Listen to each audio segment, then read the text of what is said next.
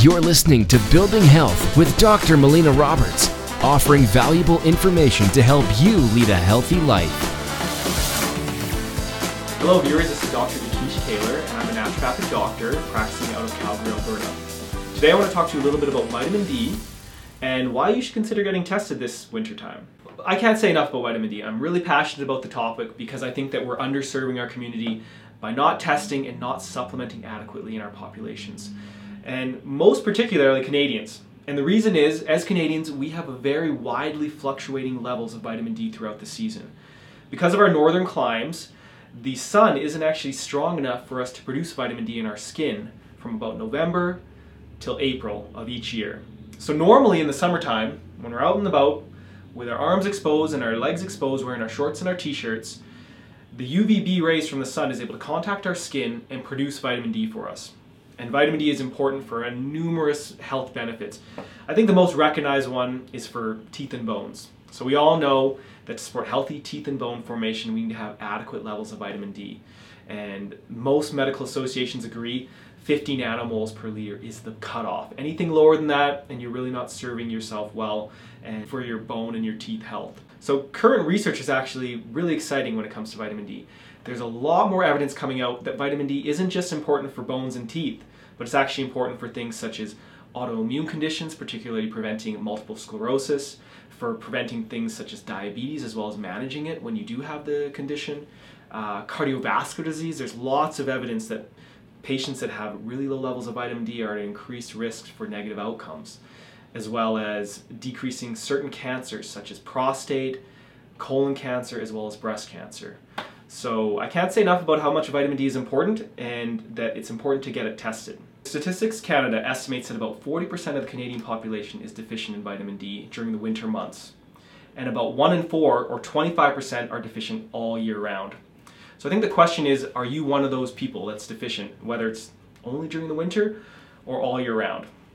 Well, there's certain risk factors that predispose you to vitamin D deficiency. Obviously not exposing yourself to enough sun.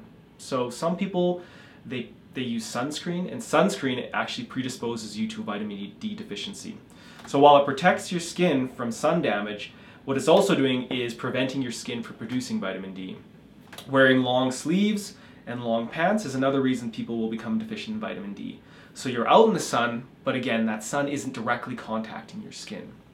Another reason is you're not even getting out a lot. So some people have office jobs, some people have shift work where they're only working at night and they're sleeping during the day.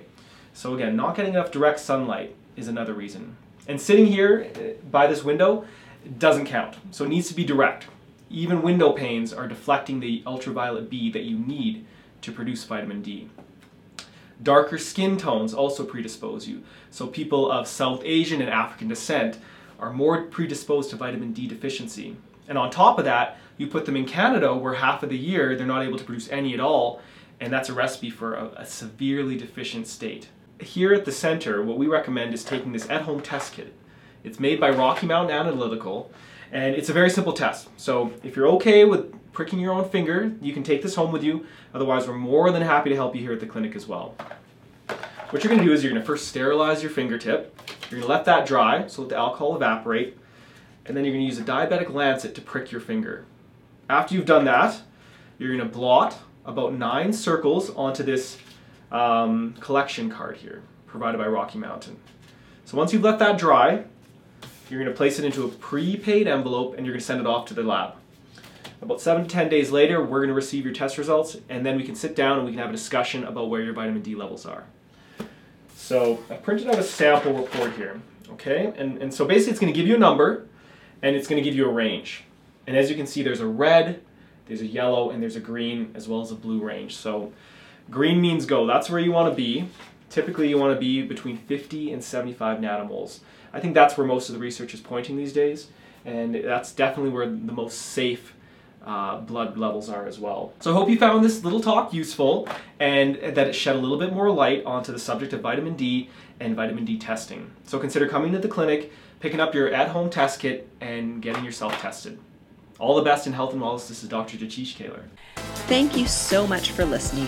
If you've enjoyed this podcast, please like it, share it with your friends and family, make a comment below, help us spread the word of creating health.